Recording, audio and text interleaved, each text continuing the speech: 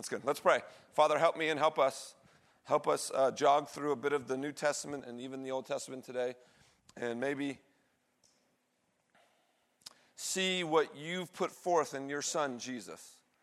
And maybe, as I have over the last few years, see with eyes afresh to maybe burn, as we learned last week, as Jesus himself opened up scriptures to people who were seeking and learning and following him.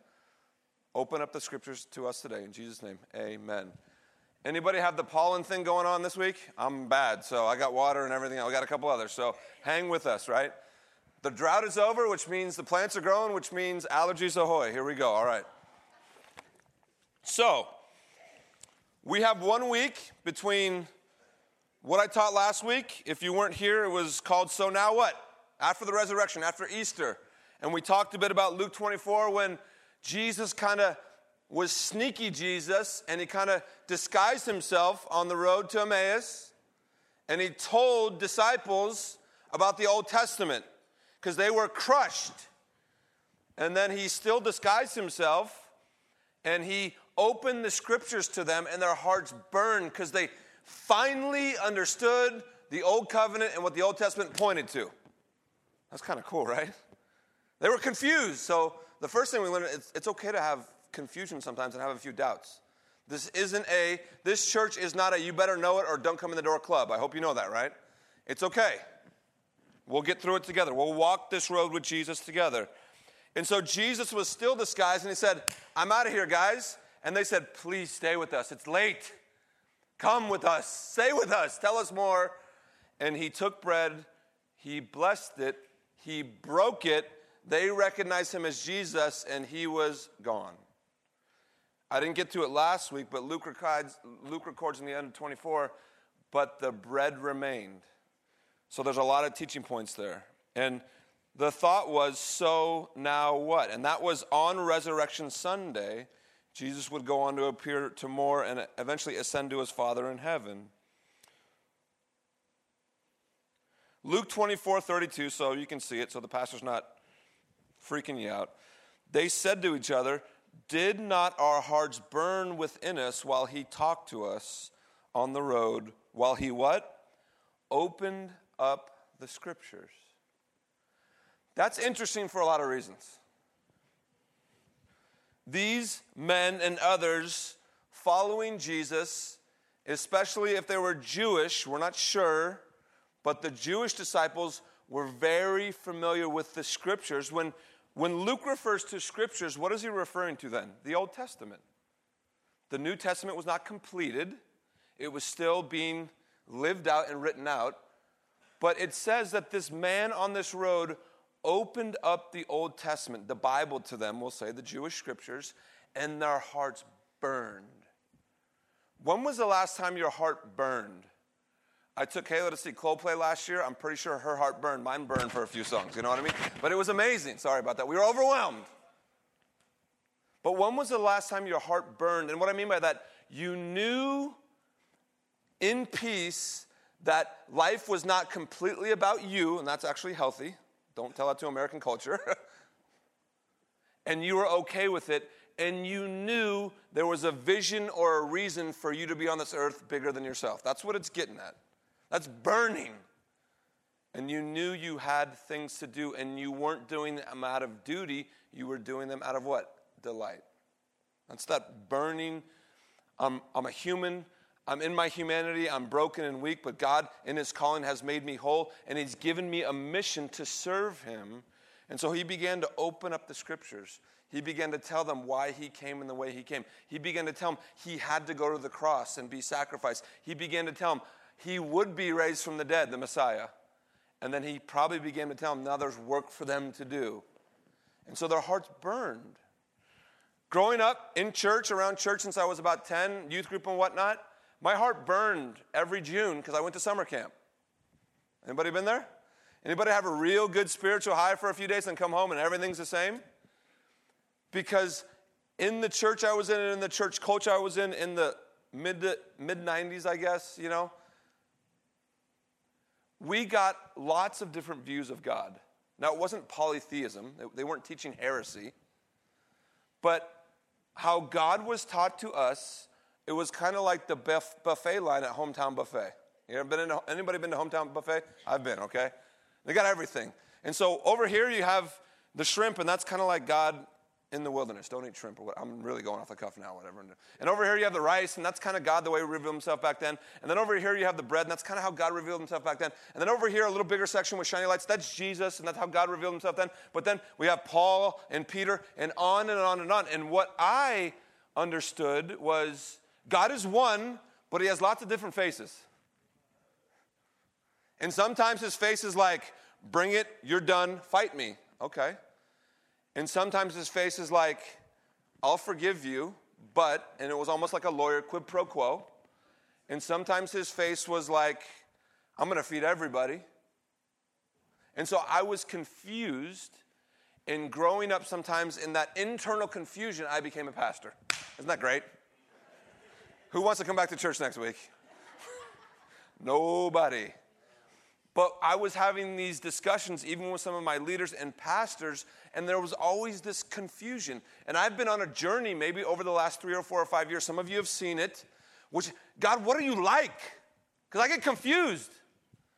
And sometimes in my own heart, I begin to avoid passages of Scripture or preach through them in one way because I kind of feel like I have to get God off the hook. And so there's a balance, right? But we know on the road to Emmaus that Jesus, Sneaky Jesus, we should do a sermon series called Sneaky Jesus, right? That'd be funny. With a little cloak. No, I'm just kidding. He opened up the Scriptures to his disciples. And they basically said, don't leave us. We want more. So whatever happened and what continued to happen was amazing. And so now we come to, okay, Pastor, so now what? Part 2 is what we're calling this. And like I said, my heart would burn from time to time, but I would come back down off the mountain and I would do my stuff, whatever I did, good stuff. Help out with youth ministry, go work on an ambulance, try and love my wife, all good stuff. But there was a disconnect in my own heart. 2010, George Barna took his poll, and 83% of Americans say I'm Christian. That's crazy. That's 8 out of 10 at the mall this afternoon. Maybe not in the Bay Area, I get it. Let's go to Nebraska, Ohio. 8 out of 10 say, yeah, I identify with Jesus. But then he and his staff dug deeper. 75% of those say I'm Christian don't see any significant differences between them and their non-Christian counterparts. So what I'm getting at is those Christians, we Christians, our hearts burn for a moment, but then usually we're just like, we're Christians. That's not how it was in the early church. That's not how it was with these disciples. So what is the key?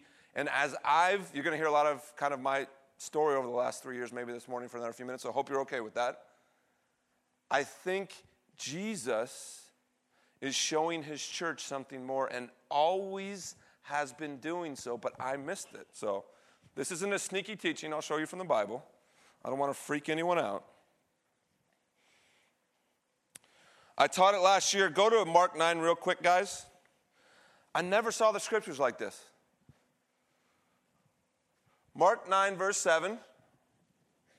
We taught it through a whole sermon. It's somewhere online. Mount Tabor, the Mount of Transfiguration. Jesus goes up with a couple of his boys, and a cloud overshadowed them, and a voice out of the cloud said what? This is my beloved Son, listen to him. This is right after Peter says, let's build a mall here and make some money, Jesus. That's what he literally says in the language. You've transfigured, this is great. Let's bring all the Jewish folk and go, this is the spot. Why? Because that's all over the Old Testament. Ebenezer, altars, everywhere. All these mountains, if you go to the Holy Land, are named after specific events. And what does Peter want to do? I'm a businessman. And God the Father says at that moment, very tactfully, shut your mouth and listen to him. And who is with Jesus in Mark 9 in the Transfiguration? Moses and Elijah. The law and the who? Prophets. The whole Old Testament, metaphorically, is with Jesus, and Jesus is being radiated, and they're kind of off like this. And God the Father says, stop talking, Peter. Just listen. So at the theological buffet, at Hometown Buffet, Jesus' section just got a little bigger, right? A lot bigger, right? Now it's blinking. So I go, oh. So you start to read that and go, what's going on? Remember in Exodus, I'm going through puberty, right? Remember in Exodus, Moses goes up to Mount Sinai. He hangs out with God. What do the people do? Lose their minds, build a calf and go crazy and live in idolatry for 3 days. Moses comes down, gets very angry, and breaks the law. He comes down and breaks the law, and people die. Bloodshed happens. The Levites get a little aggressive. On the way down in this account, you know what happens exactly after in Mark's account of the mountain transfiguration? Jesus walks down a gentle slope mountain and heals a demon-possessed boy. What I'm getting at is seeing, and this is the way I'm starting to see things, seeing Jesus as the full and ultimate and complete revelation of God looks different than my Hometown Buffet vision of God, right? Because he rolls down and goes, Spirit, come out. Bless this family and this boy. So that's why I started to get, I have it in here. You probably can ask my wife. She probably says no because I sleep quickly. When you work in an ambulance for 12 years, you got to learn how to sleep quickly. That's just the way it goes. You eat quickly and sleep quickly. But these are some of the questions that are going through my mind as I fall asleep over the last couple of years, and then even early in the morning. God, what are you like? Like, really, what are you like? I mentioned it over and over, but you guys are probably sick of it by now. But Hebrews 1, verse 3 has become the penultimate passage the last 2 years for me. Hebrews 1, verse 3. It'll be there in a sec. Look at that first line. He, Jesus, you know what that means in layman's terms? God's decided to show off and he sent Jesus. That's what it literally says. God has decided to show himself off and he sent Jesus. He is the radiance of the glory, the pinnacle of God's glory. What he wants to say to the world, his name is Jesus Christ. And so now in my theological journey, the Hometown Buffet is shut down, and now it's a restaurant called Jesus Saves. And Jesus is God, and what is God like? It's like this Jesus. And so that's where my world, in a good way, started to get shattered. Has God ever shattered your thinking? If not, and you want him to, careful on that prayer. Because he will. And when he does that, we start to see things differently. I remember being at another church, sitting in the youth house, and I think it was Desert Storm started. And me and a couple other guys, I think I was young, so I wasn't totally an idiot yet. I wasn't responsible yet. We were kind of giddily laughing because we kind of said, God's on our side and we're going to get everybody. And I was wrong, and that was wrong. Because, again, I was kind of trapped into the Hometown Buffet theology of God has many different faces. Now, God does have many different attributes. Amen. He does. He does. But how he's revealed himself supremely to his creation is by the man, Jesus Christ. And we have to remember that. So all of his attributes have to go through the lens of Christ, and I'll get there on the cross. So that's what I've been struggling with in a good way for 2 or 3 years. Back then, in those days when I was hopefully naive and immature, I had these verses to quote when I would preach about God. Job 38. I love Job 38 still. But I would use it as a sledgehammer sometimes. Job's had some discussion with God. Job's been a faithful man. Job's friends are kind of rotten. And Job is fed up. He's been a good soldier. You there? Then the Lord answered Job out of the whirlwind. That's already ominous, right? Next verse. God says this, who is this that darkens counsel by words without knowledge? That's pretty good too.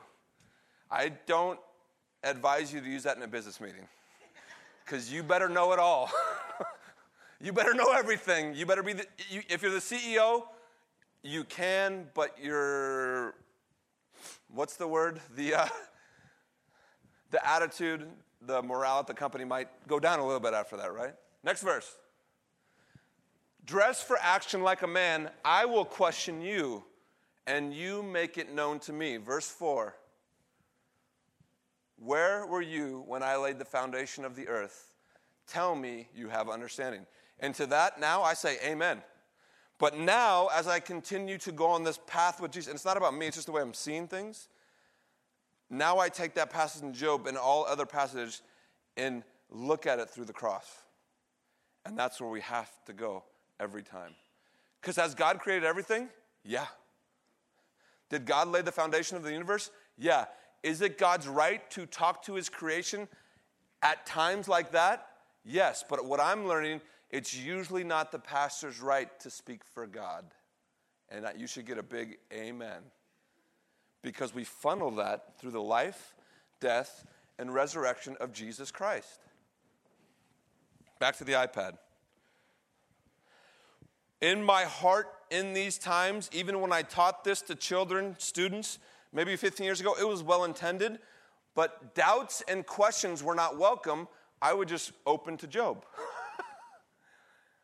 And that's one way of dealing with it. I'll speak from my own heart. Because I'm a sinner and because I'm fallen and because I live in this world, in my DNA, I'm a rebel. Any rebels with me? There's a few more, but we're in church, so we'll go with it, okay? I like to buck against the grain when I can. Ask my wife. She's smirking. Ask my mom. She's here too. And sometimes you do it, when you get older, you got to do it in kind of a more subtle way.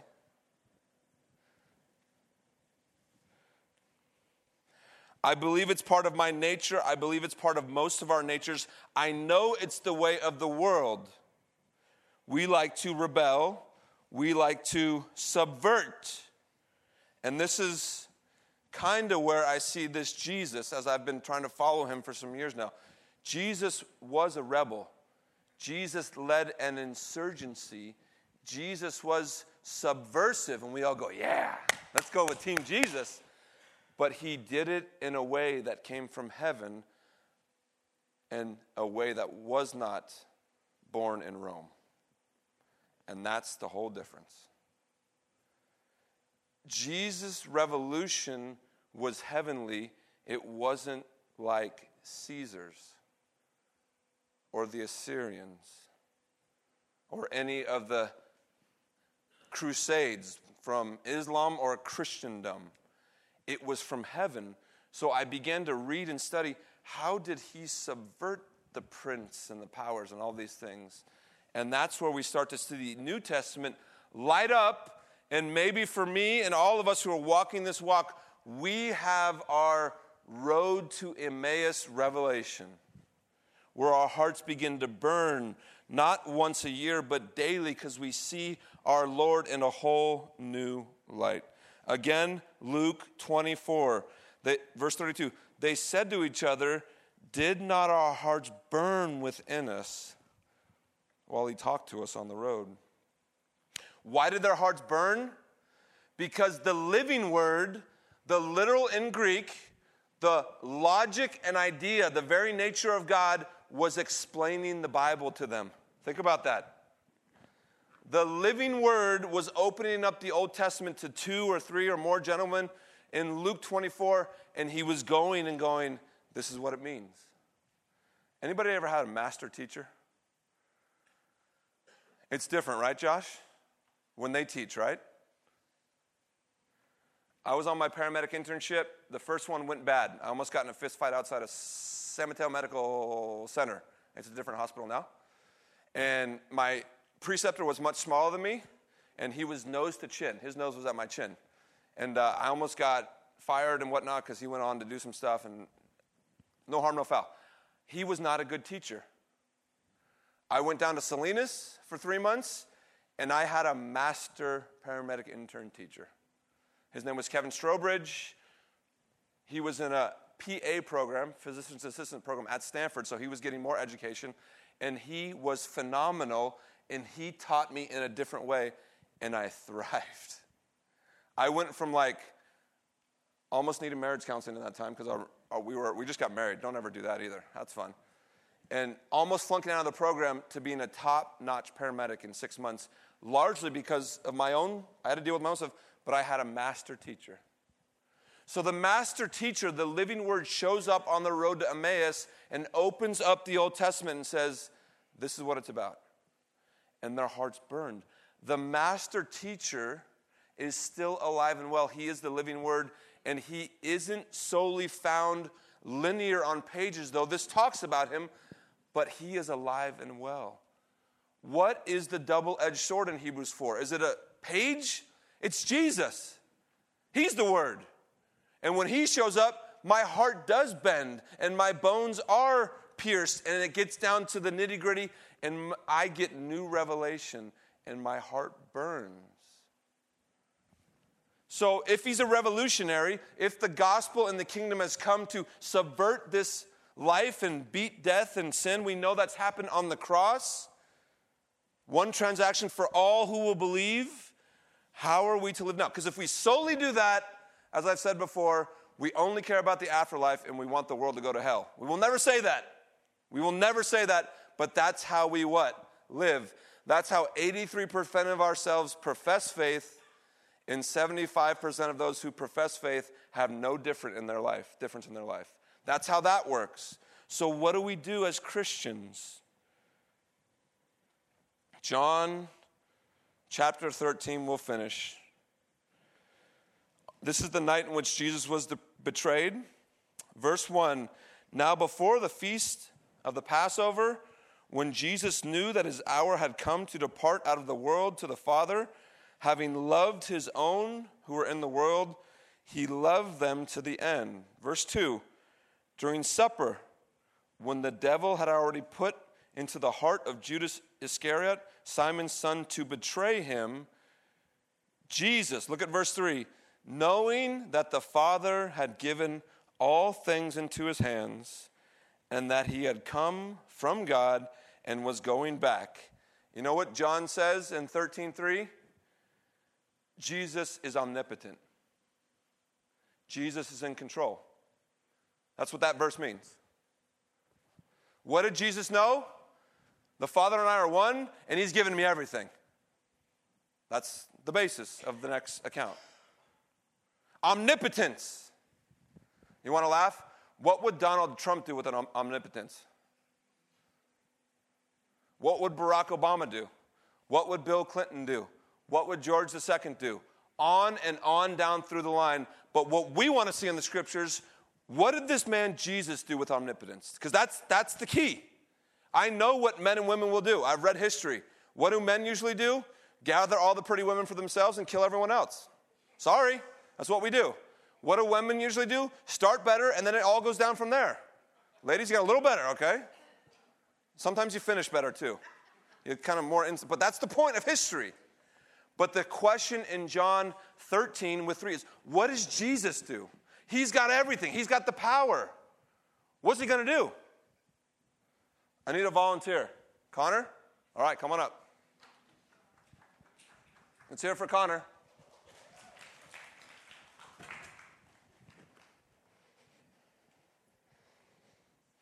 Hurry. I'm up against it. All right, take off your shoes. Take off your socks. I don't want any part of those. Our Lord, with all the power in the universe, washed the feet of his disciples, even the one who would betray him, with all the power. Think about that, church. Amen? Our Lord, with all the power given to him by his Father himself, go ahead and have a seat. It's cold. Sorry, bro. That's why I picked the junior higher. He loved his enemies. He washed the feet of an enemy, and he went to the cross to what? Sacrifice himself. Go, try and fit them both in. That's good. It's going to be cold, so don't. But this is what Jesus did. I'm not Jesus. Sometimes an example speaks better than the pastor. Okay, here we go. This is what he did. He washed the feet. And what did he symbolize in washing the feet? There's a lot of Bible studies on that. He said things like, when I am gone, Do this over and over again for each other. And what was he getting at? Love each other and forgive each other. Because I'm going to a place and things are going to happen to which you're going to need to forgive each other. Let's hear it for Connor. Good job. That water felt very good. The water felt very good. We say amen. Young man, he'll be a preacher one day. I'll finish with this. We know the rest of the account. Paul understood this. St. Paul, we love him. Some call him. Paul would later write in 1 Corinthians, the world sees the cross as foolishness and weakness. We see it as the power of God and the wisdom of God. The world laughs at Jesus and his followers, kingdom folk, people who are picking up their cross and trying to follow him, going, the one with all the power served those he created, and then he would further serve all by carrying a cross and being crucified, even though they rejected him. That's God. That's the living God. The other stuff, we're all works in progress about. Amen? We can be. We're on this journey together. And I feel personally like I've almost had a second birth seeing Jesus this way. And I want to take you, as my friends, on that same journey. And that's the power we have to go to San Carlos, to our places of work, to the United States, and to the ends of the world with that message. The message of the gospel is many things that are all true, but one of them is the one with all the power washed feet and called us to do the same. What would Caesar have done with all the power back then? What would Nero have done a couple decades later? He tried to. He tried to kill everyone. But the true king, the true omnipotent one, put himself in a towel, washed feet, and then went to a Roman cross to say, Father, forgive them. They have no idea what's going on. I was going to pray for Camilla at the end. We already prayed for her. We're good with one prayer, right? We'll continue to pray for you. Why don't we stand? Please join us next week on May 7th. We will have Pastor Greg and Missionary Greg Sneller. He'll be fresh off the mission field. So if you know any missionaries who are fresh off the mission field, they usually come with a little fire, right? So it'll be good. Let's pray. Father, thank you for today. Thank you for this family. Thank you for these dear ones. Give us the grace to pursue your Son so our hearts may burn when he teaches us about the Bible, about life, about himself, about what he would have us do as we walk with him in this life. Bless us and keep us. May your face shine upon us all the days of our life. In Jesus' name, amen.